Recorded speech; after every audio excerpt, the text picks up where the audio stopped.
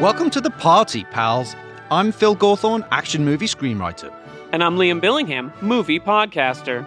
And together we host Die Hard on a Blank, a podcast from Sugar 23 that explores the influence of Die Hard on action cinema. In each episode, we'll talk about one major action movie that was released after Die Hard. Now, some of these movies take place on a bus, On a boat? or even a roadhouse.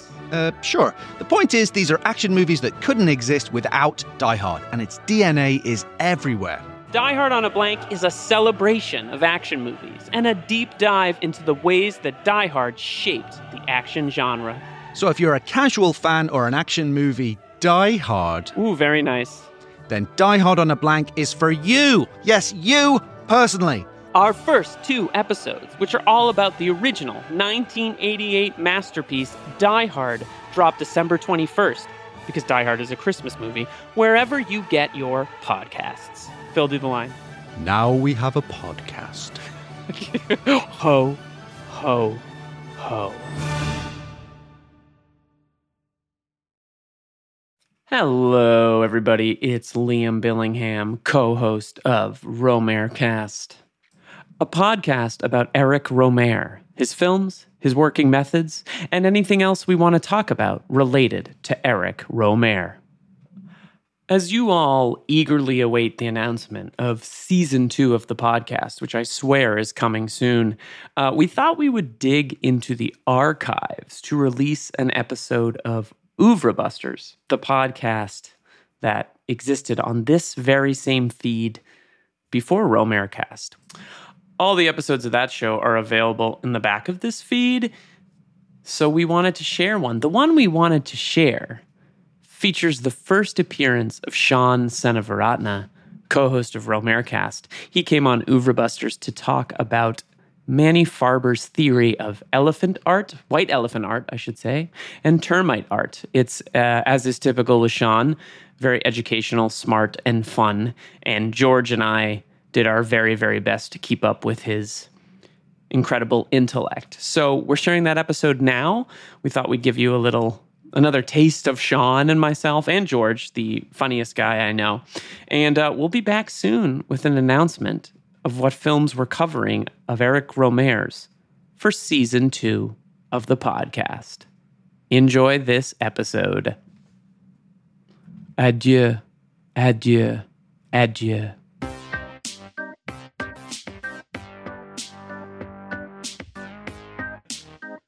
But like early Dashboard, right? Not the later No, shit yeah. when he plugged in. No, like the Turpentine Chaser, first album stuff. If we can yeah. talk about anything but Dashboard Confessional, Let's talk about our I would be a very happy feelings. I man. want to talk about my feelings. I want to talk about my feels. As a 19-year-old, let listen me, to Dashboard Confessional. Conversional. This I needs like to go to the Confessional. podcast. All right, should we start? I'm Liam Billingham. I'm George Rogopoulos. This is Oeuvre Busters. I With? changed it up. Bonus episode with, we have a special guest today, Sean. Hi, Sean. Hey, how you guys doing? Good, how are you? I'm doing all right.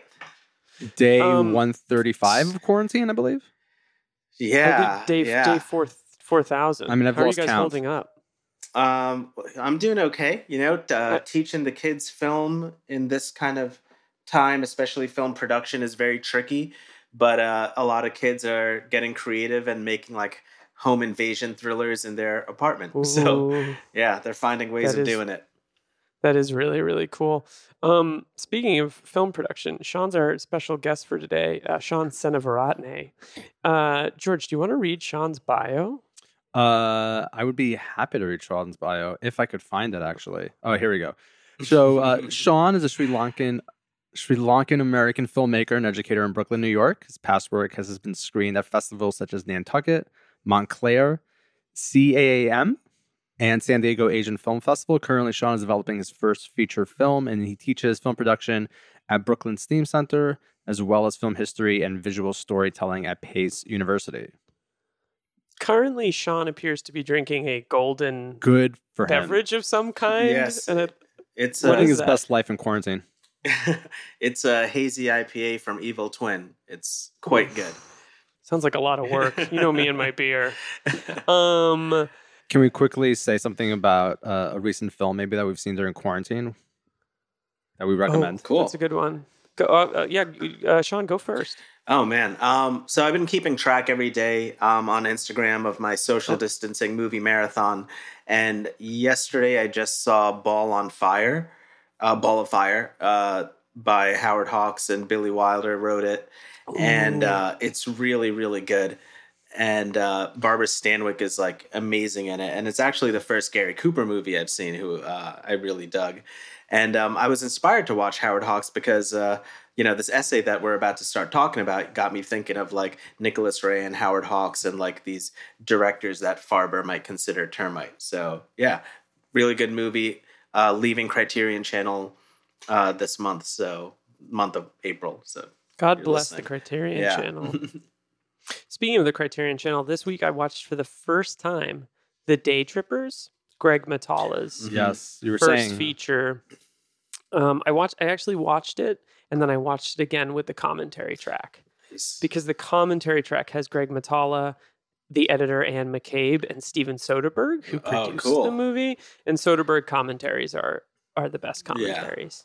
And then last night I watched the first 45 minutes of the Roger Spottiswoode, Pierce Brosnan starring Tomorrow Never Dies, which is very bad. It's very, very bad. It's very bad. It is unbelievable. I didn't even want to watch that when I was like 11. Oh my God, I watched that movie repeatedly when I was 12. George, what about you? Who's the femme fatale in that one? It's Terry Hatcher and Michelle Yeoh. That's right. Terry Hatcher is somnibulant in the movie. She is terrible. Great use of the word somnibulant there. Last weekend I watched Edward Yang's A Brighter Summer Day. Amazing movie. Amazing fucking movie. It's 4 hours long. I did watch it in about 3 different sittings, but over the span of one day at least. But it does just fly by. Watch, cry, watch, cry. It was one of those films where literally at the end of it, the last 15 minutes, when something, of course, catastrophic happens and tragic, I literally was like sitting there on my couch going like, oh no. Like why would this happen? Why would this happen? But it's an amazing film. It's so novelistic and beautifully shot. It's just brilliant. Yeah, absolutely. I actually had a Day Trippers moment when I watched Brighter Summer Day because I watched it one night and then the next day I had to watch it again. Yeah, it was like a super powerful experience. It's a beautiful film. I really appreciate the trolling of me talking about watching a James Bond movie and then George chimes in with like one of the most ambitious epics. Well, you talked about Day Trippers. Yeah, that's true. Speaking of ambitious epics, do you know what's available today on Film Society's virtual cinema? Aquaman. Satan Tango. Oh, sweet.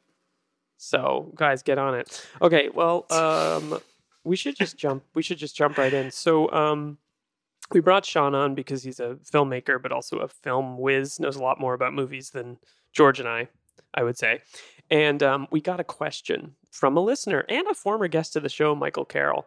He sent us a message via Twitter where he is I am Spartacus. And his question was, let me get into the mic voice. Just kidding. While I'm familiar with Manny Farber and the theory of termite art and white elephant art, I'm also a busy man who's never made time to actually read anything by him. Is it basically that some art is lowbrow and some is highbrow, or is there more nuance there? And how does this apply to a pop culture icon like Batman, who's had wild, weird artists like Dick Sprang and Bill Finger, as well as polished Hollywood auteurs like Christopher Nolan and Tim Burton contributing to the mythos? I think thank you, Mike, for this question. I think we'll skip over Dick Sprang and Bill Finger for the purposes of the podcast, which is mostly about the films. But also, Dick those Sprang are made up really names, by the way. Yeah, they're not real. Bill Finger and Dick Sprang. Hey, Mike, those names are fucking fake. No, Dick Sprang is definitely responsible for the more wacky, wild Batman stuff that definitely influenced the Schumacher movies. And I don't know too much about Bill Finger, but let's talk about the movie stuff. So should we start with the theory of white elephant art versus termite art? And the reason we asked Sean on is because after I saw Blade Runner 2049, Sean and I believe had a heated exchange about which one was better, and he referred to Blade Runner 2049 is white elephant art and Blade Runner is termite art. I'd be curious if he still thinks that. But Sean, do you want to tell us a little bit give us a working definition of white elephant art versus termite art? Yeah. So yeah, I've definitely not changed my opinion on Blade Runner 2049 versus the original, but as to its termite qualities, that's sort of evolved a little. But essentially a working definition for the termite art versus the white elephant art. One, everyone should read this essay on their own because it's really interesting and it's super well written. His use of language says so much, and he's got such a great command of what he wants to say that reading his actual words is so much more impactful than however I'm going to summarize this. But I also think it's a little more complicated than it's like the work itself is a piece of art, so it's open for interpretation. Totally, yeah. It's when the criticism transcends into its own kind of piece. It's standalone, right? So with termite art, essentially he kind of defines this as termite art is not having ambition towards some kind of guilt culture or message or any kind of pretension.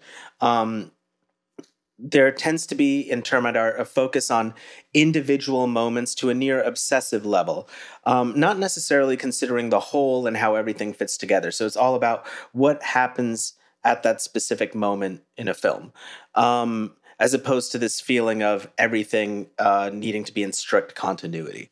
He also says it's got a sense of eating away at its own boundaries. So termite art and termites not knowing the frame or the box that it's supposed to exist within. There's no larger agenda, no point you're trying to make, not a grand artistic treatise. It's just you putting in the work. Ultimately, to me, it feels like it's process, not product, and the emphasis on the process being what's most important, and almost feels like an inside-out version of art. So white elephant art is in exact contrast to that. So with the white elephant art, I didn't really know where that term was coming from. Like I know the Hemingway novel Hills Like White Elephant, but with this one over here, or the short story, I was like, all right, what exactly is it? And so I looked it up, and it used to be these auctions, right? And white elephants were these things that were considered expensive, but ultimately totally worthless, or it didn't have any use. So white elephant... Like a film school degree. like a film school degree. So it speaks to this idea of knowing that there's a box and a frame and self-awareness of what a good movie is supposed to be or what a movie is supposed to be, or trying to imbue every single part of it with significance or importance in a way that isn't really about the work necessarily itself, but maybe to Manny Farber feels a bit more self-aggrandizing, more about promotion, more about you making a point and saying something with your art or telling everyone to look at your art in all caps. Sort of focusing a little bit more on that. So to me, it's this, and what he says is this emphasis on aesthetics as opposed to the individual moment, this emphasis on continuity, self-awareness of the work itself to the point where maybe you're trying to say something with the work or instill a message of some kind. So to me, white elephant art is this idea of outside in, right? You're working from the outside towards what you're building in the piece. And it tends to be more about the product and not the process. I feel like if we were to boil that down to the most simple terms, I feel like white elephant art has quote unquote good taste and the technique is really apparent. And then termite art to me is a lot more functional and a little bit more industrial or whatever that might mean. I think of a recent film that I watched that felt like termite art was The French Connection, and for me it was because it was so lacking in frills and the technique was so direct, and I didn't feel there's themes. That movie's about things, but it certainly is not trying to be about anything. Its story has themes and ideas in it, but he's certainly not talking about how what the police do is inherently racist and problematic. It's just there in the movie itself. Do you guys, or Sean, do you have a good example of what you would consider a termite artist or a termite film versus a white elephant film? Yeah. So Like as I was reading this essay, like I was just trying to rack my brain of like, what is the modern example of what he's talking about? What's interesting is he actually doesn't really talk about any specific termite filmmakers in his essay, but he does call out, um, Truffaut and Antonioni as the white elephant examples that he brings up. Though I think he references John Ford as being like a termite actor, and I think he references another actor as doing something particularly. John Wayne, being termitey. But so to me now, like when I think of termite art, I think of movies by John Cassavetes, Leo Cara, Harmony Korine. In the Mood for Love era, or pre In the Mood for Love, Wong Kar-wai, Safdie brothers, and I think Marin Ade, Alex Ross Perry, and PTA and Scorsese are kind of in between termite and the white elephant. The white elephant to me is just like, I always thought of it when I first read this essay as like the lame Oscar bait shit, right? Like any movie that comes out with Eddie Redmayne or Glenn Close in it that like you've never heard of but comes out in January so it could get nominated for an Oscar. But then HBO. Yeah, right. I think a lot of prestige television. Yeah. So I was watching some fucking this Stephen King some fucking show. This Stephen King, The Outsider. Holy Is it it's any good? Awful. It's so awful. bad. I just watched one really? episode. It's so bad. And so I think of stuff like that. I think Ari Aster is the most white elephant director out right now. I think Jordan Peele, Damien Chazelle are very white elephant-y. And I actually wouldn't consider Antonioni or Truffaut white elephant, but especially Truffaut, but I could see Farber's points with it. I'm looking at the notes that we're sharing here, and there's one name that you skipped over, and I'm curious as to why, and that name is Quentin Tarantino. Oh, yeah. Yeah, you didn't mention him, and I know, George, you have some thoughts about Quentin Tarantino. Yeah. That was the one name I skipped. I feel like he's very white elephant-y, because I feel like there is a very, very clear... I mean, he's known for making references to pop culture in his previous movies. And I feel like it's only in the past, let's say, 3 to 4 films where I've been like, oh, there's more, the pop culture references are in service to something. Whereas in the early movies, I was like, oh, this guy just wants to be Ringo Lamb. Right. Or he wants to be Martin Scorsese in some way. But I don't know. I feel like Once Upon a Time in Hollywood is so rich with references, but it transcends some of that stuff and really becomes the best part about that movie is Brad Pitt and DiCaprio's characters. I don't know if you guys want to speak to that at all. George?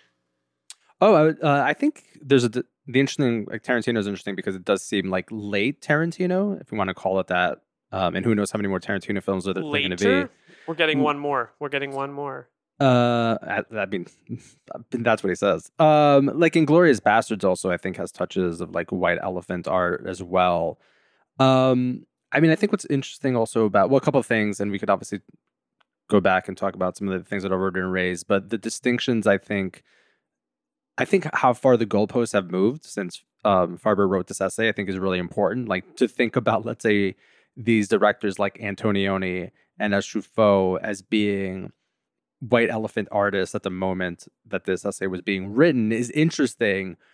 But while I was reading, I couldn't also help but think about like what cinema, generally speaking, and I hear what I mean in terms of like the emergence of, let's say, of a certain kind of like Hollywood cinema in the late 70s and how that would kind of really overtake so many kind of conceptions of what it meant to kind of go to the movies and consume movies and films. And thinking about that sea change just two decades later in relationship to what he's writing here, I just kept thinking about how far the goalposts were moved and how different, let's say, conceptions of white elephant art versus termite art are contemporary in terms of contemporary terms. But then also thinking about the ways in which the binary doesn't quite hold. And one interesting thing in some of Sean's notes, and again, we can discuss these in some detail, is the way in which a lot of these films and a lot of these filmmakers and a lot of these artists have both elements at play within the same, aesthetic object, let's say. So that, let's say in something like Once Upon a Time in Hollywood, there are like these termite elements to it. But then in so many other ways, that there are much larger, grander gestures towards a certain kind of white elephant mastery that I think can't be denied. Yeah, for sure. I definitely think it's all exists on this spectrum, and especially this, coming up with the termite art now. Actually, when I was thinking about these concepts, I was thinking of the idea of like A movies versus B movies. And then I was trying to think like, what are the B movies now too? Like, do B movies exist?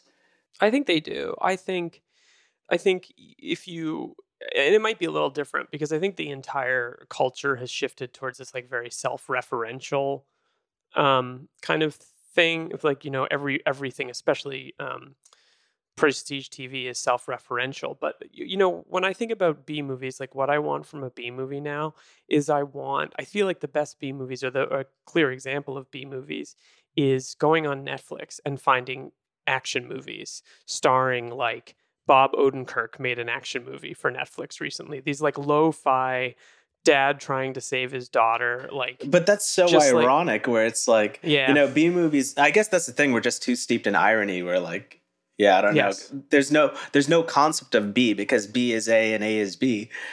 Do you feel like irony has something to play in the sort of the difference between a termite film or a termite art versus white elephant art? Because I feel like the entire culture has this. I think the Joker has a lot of irony going in. I would say that's a pretty white elephant movie. For sure. Yeah. I mean, I think that really speaks to a lot because it goes back to this idea of like self-awareness, right? So to be ironic, you need to be self-aware.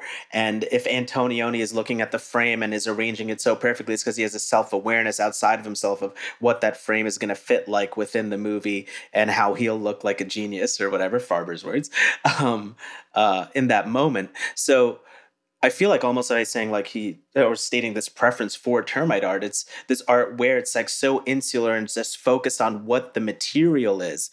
It's not concerned with anything else or how it looks. Whereas irony and self-awareness there's always going to be that level of concern with how it looks, or at least you being aware of your awareness. Have you guys seen? We talked about this recently, and I thought it was an interesting example of a white elephant art film. And then we can move on to talk about Batman. But I recently rewatched Most Violent Year. Mm-hmm. The what's the J.C. Chandor, the J.C. Chandor Oscar Isaac film, and it's a really, really good film. And I think that I think it's a really great film, but I think that it has a white elephant quality in the main performance. I feel like Oscar Isaac is calling back to Pacino in Godfather, and this kind of like feeling of honor and having to appear honorable despite the things the problems within his business, the organized crime, the things that he's doing.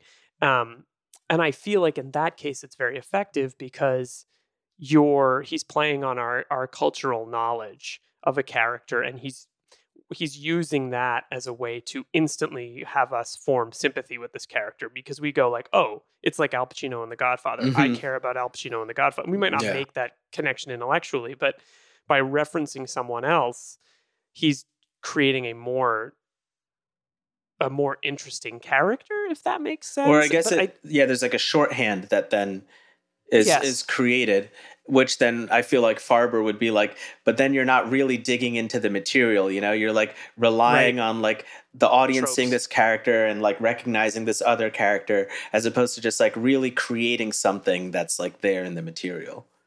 So then are all Marvel movies white elephant movies? Oh, totally. Yeah, I think so too. In different degrees, yeah.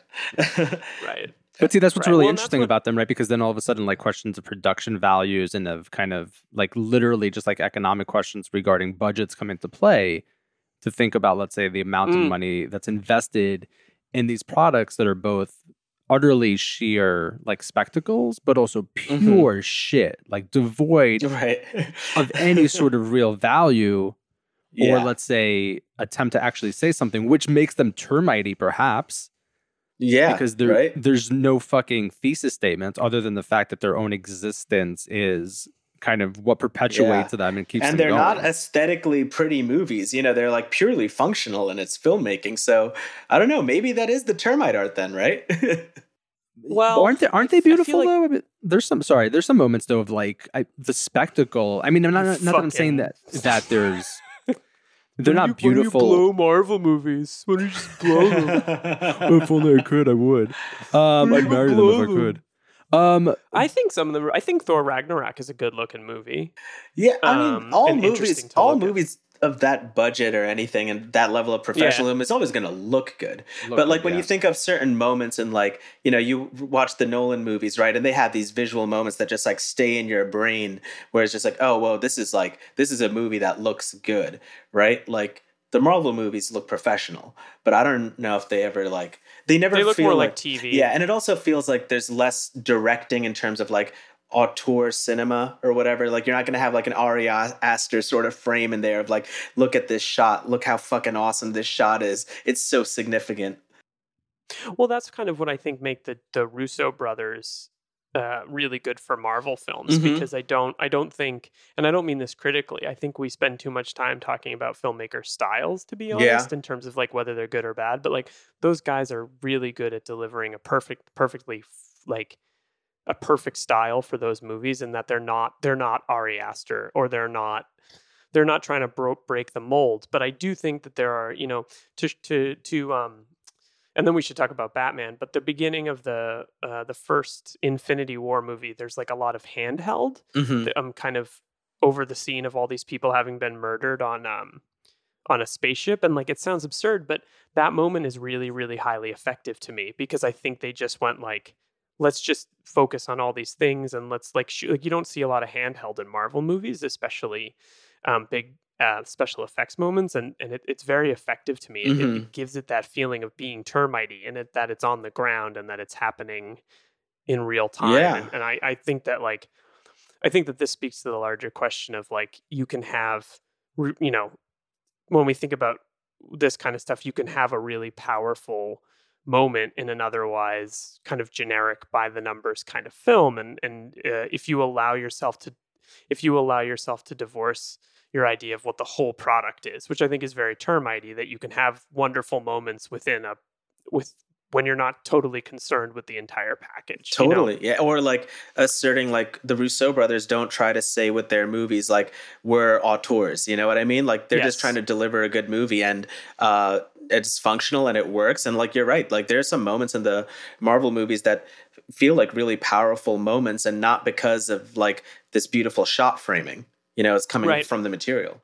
Well, and interestingly, they made a feature that was, speaking of Steven Soderbergh, that he, I believe, shepherded to the studio. And there's no filmmaker, I think, more concerned with process over product than Steven Soderbergh. For sure. You know, he's made 14 movies since quarantine started, like with his Legos in his house, and they're all going to be on Netflix next week.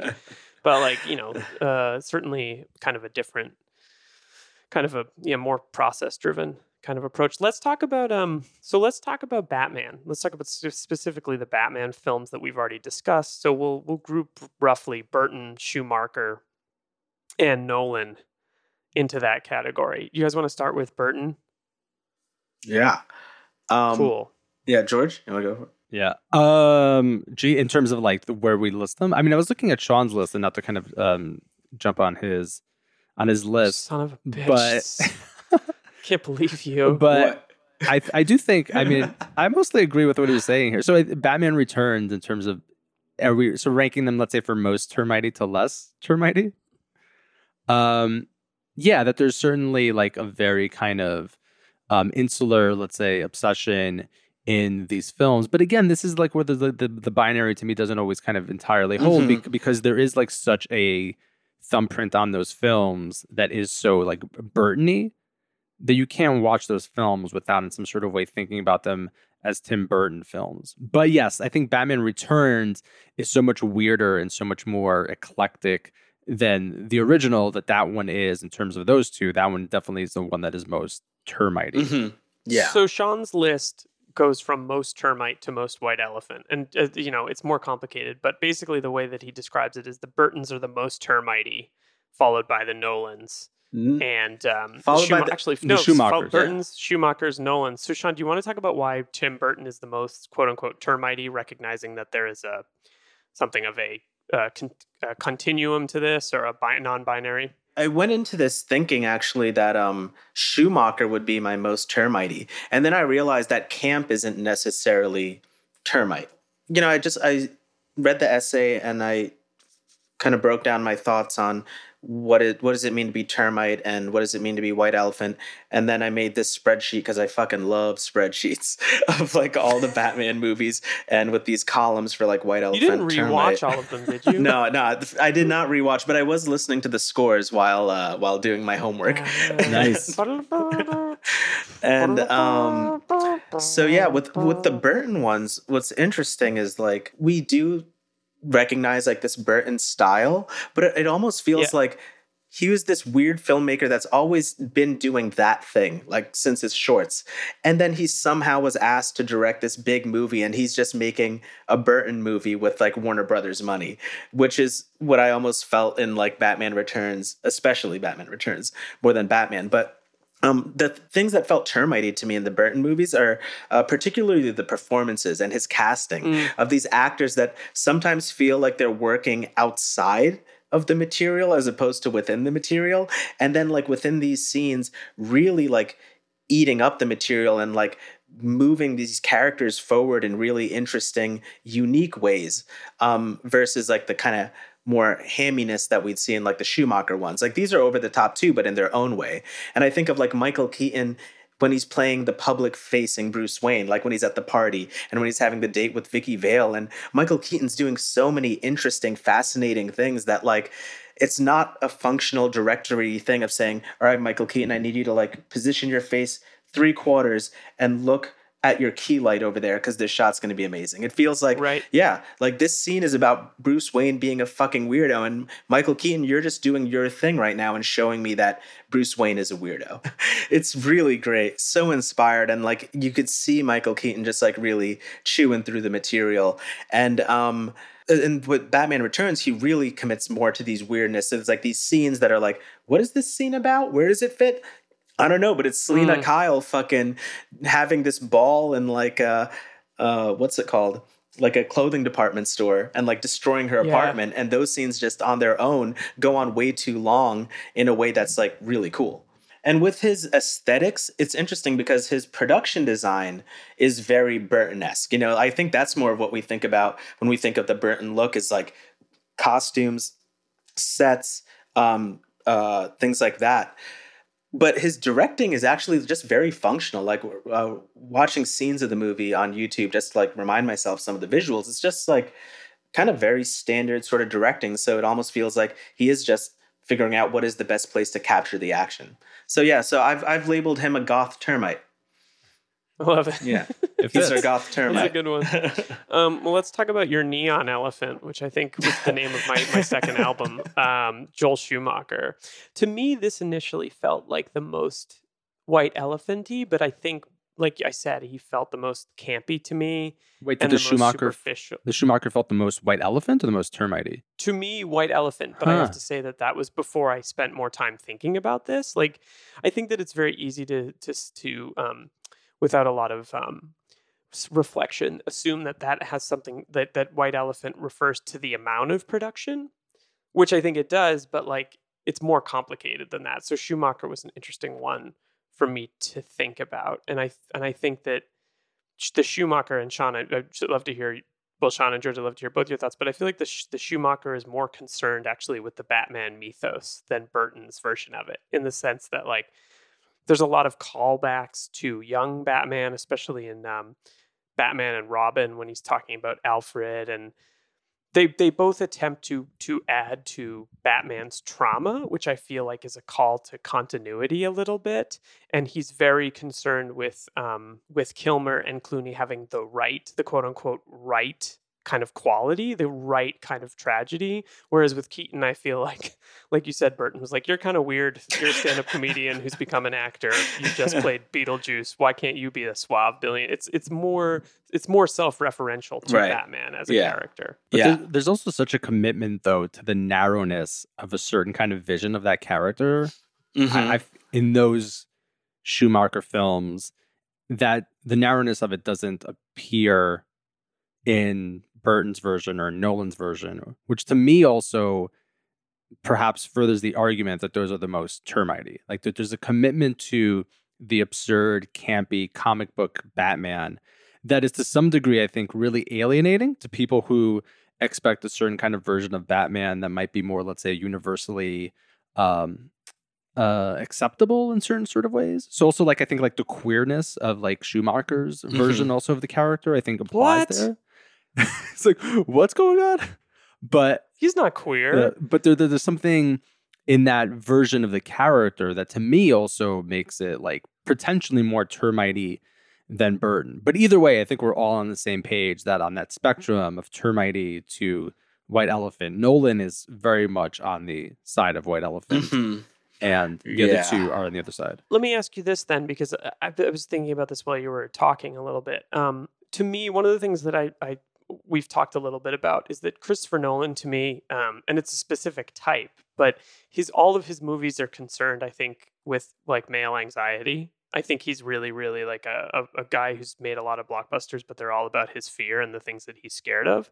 And I feel like he uses Batman as a way to explore that stuff. So the fear of losing the parents, the fear of kind of like the inverse of yourself, and then the fear of losing control in The Dark Knight Rises. I feel like these are all very Nolan-esque touches. So is that he's exploring his own kind of particular neurosis more than he's exploring the mythos of Batman, make him more or less white elephant-y? Because I feel like he's more concerned with his own interests more than he is with representing Batman in the quote-unquote comic booky way.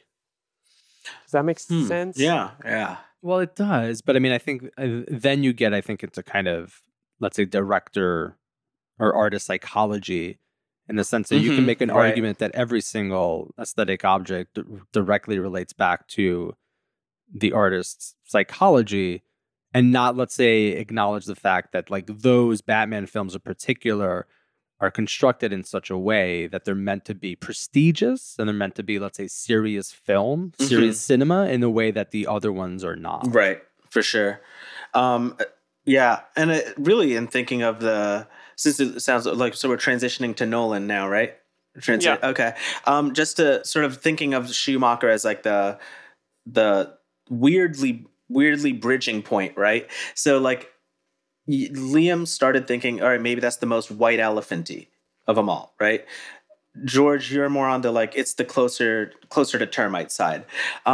This one was real tough for me because I really thought going into it like, oh yeah, that's the termite, right? You mean Nolan? The Schumacher, I see. right? And then thinking of some of those scenes, there's the camp there, but then I was thinking about how there's self-aware camp, and then there's just camp that's just truly camp. And that's good. Then I asked myself, because Farber talks about this idea of burrowing, right? So I just kept going back to some of the words he was using over and over again, like burrow and inertia. And so I was thinking of like, do any of the scenes in Batman and Robin really burrow? And I think in Batman and Robin, for sure, there's some scenes that like really burrow. I don't know if the actors particularly do. Sometimes they feel like they're just mugging for the camera. But Yeah.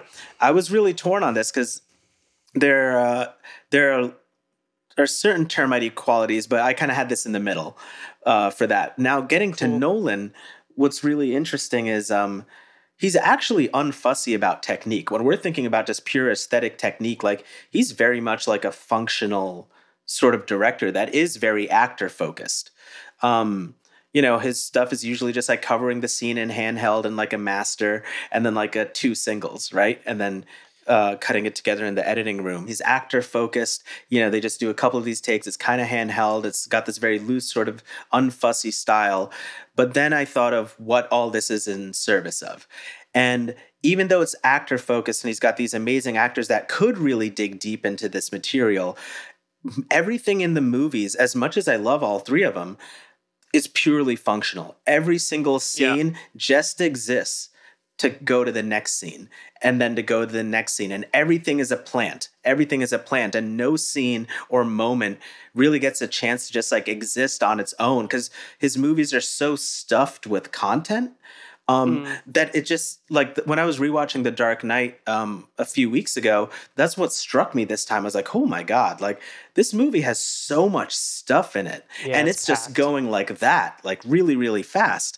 And so in the one Farber thing that he was saying was this adherence to continuity, right? Like nothing can just exist on its own. And in this one, it's very much this Rube Goldberg.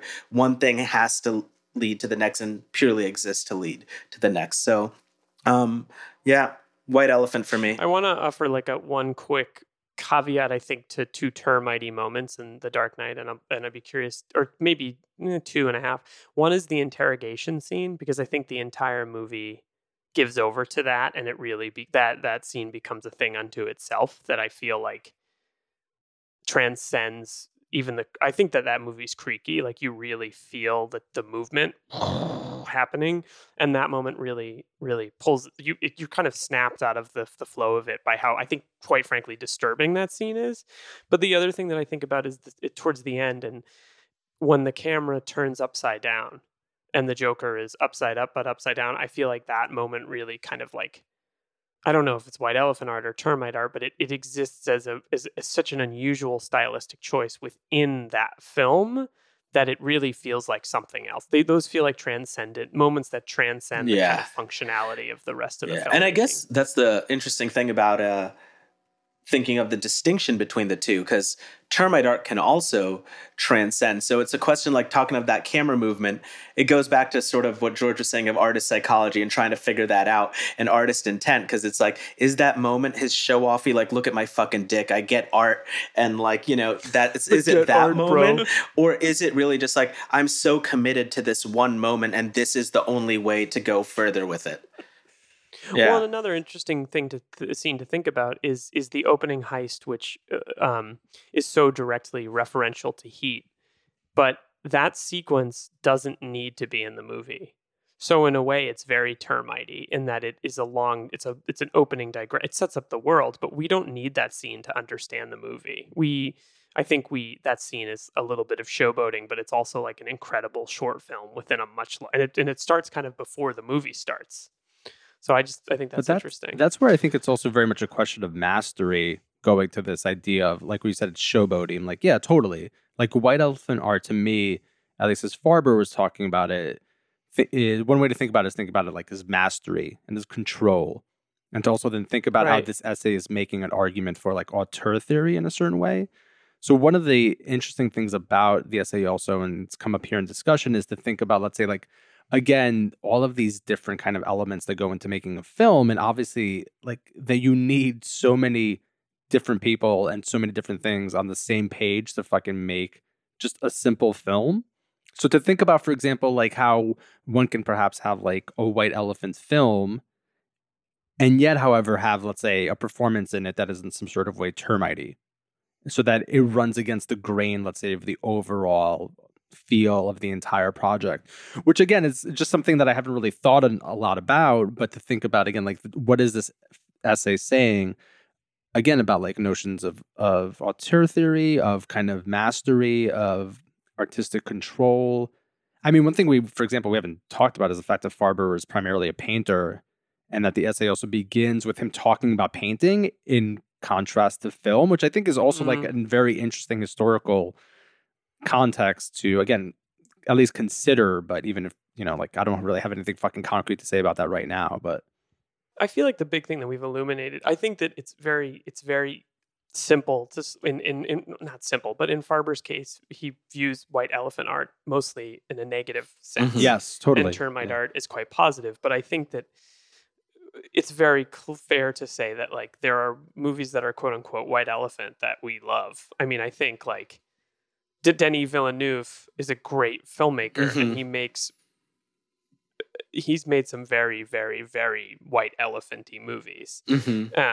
But he also made Enemy, which is very termitey to me. So it's like, there are really, the best kind of movies can exist in both worlds. Yes. I feel like the problem that maybe we all have with prestige television. I didn't watch it. I'm sure the Watchmen show is good, but how heavily these shows feel like they have to lean on an existing continuity, I think, is exhausting people, which is why a film like Uncut Gems is so successful, or films of that ilk, or Parasite, because these are movies that are not adhering to a continuity or a previously established kind of character. They're just, I mean, I feel like those are two pretty termitey movies, and maybe the question of termite versus White Elephant is our own cultural reference to things in terms of how we think about them.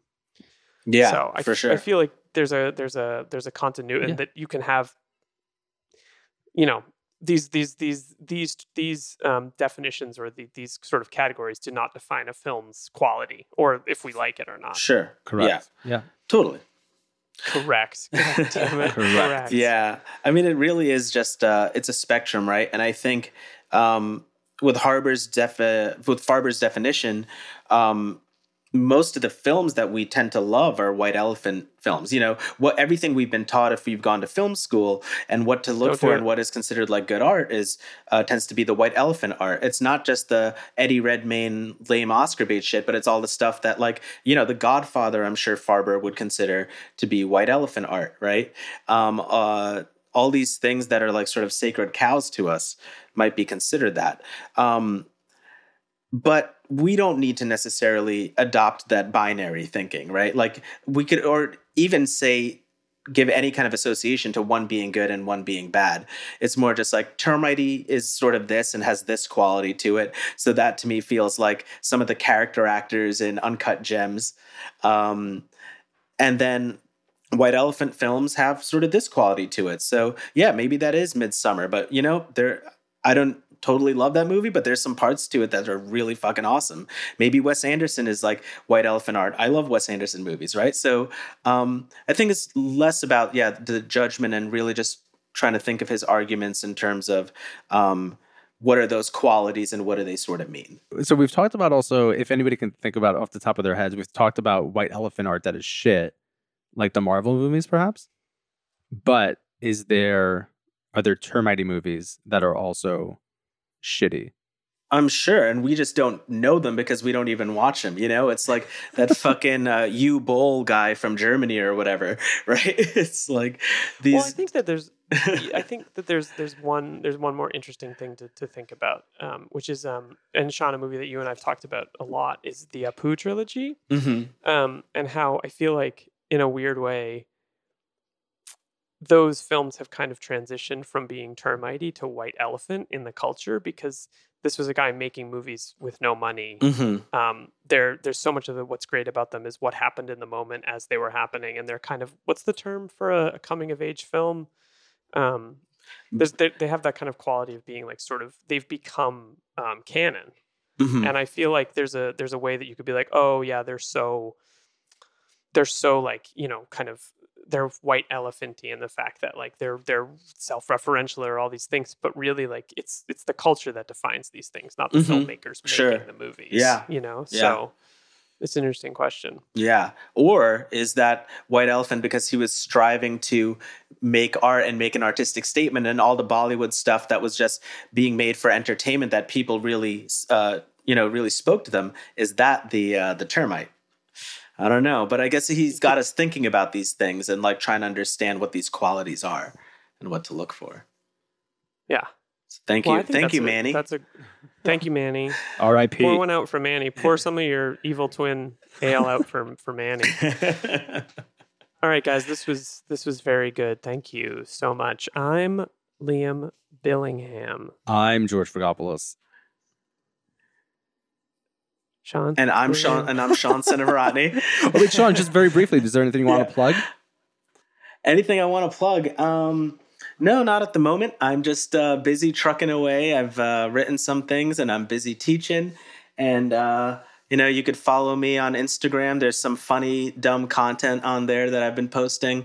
Stuff about my record collection and stuff about movies I've been watching. So I am The Brown Sean, SHAUN, at The Brown Sean. On Instagram and any other social media. So, yeah.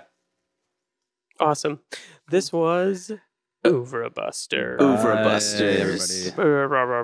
Thanks. Overbusters? Overbusters. Overbuster. Sometimes I have to spell check Ouvra when I have to type it in. Oh, we still don't. Spelled in like all of our documents. Yeah. All of our documents have different spellings. We are terrible. I'm gonna cut. All right.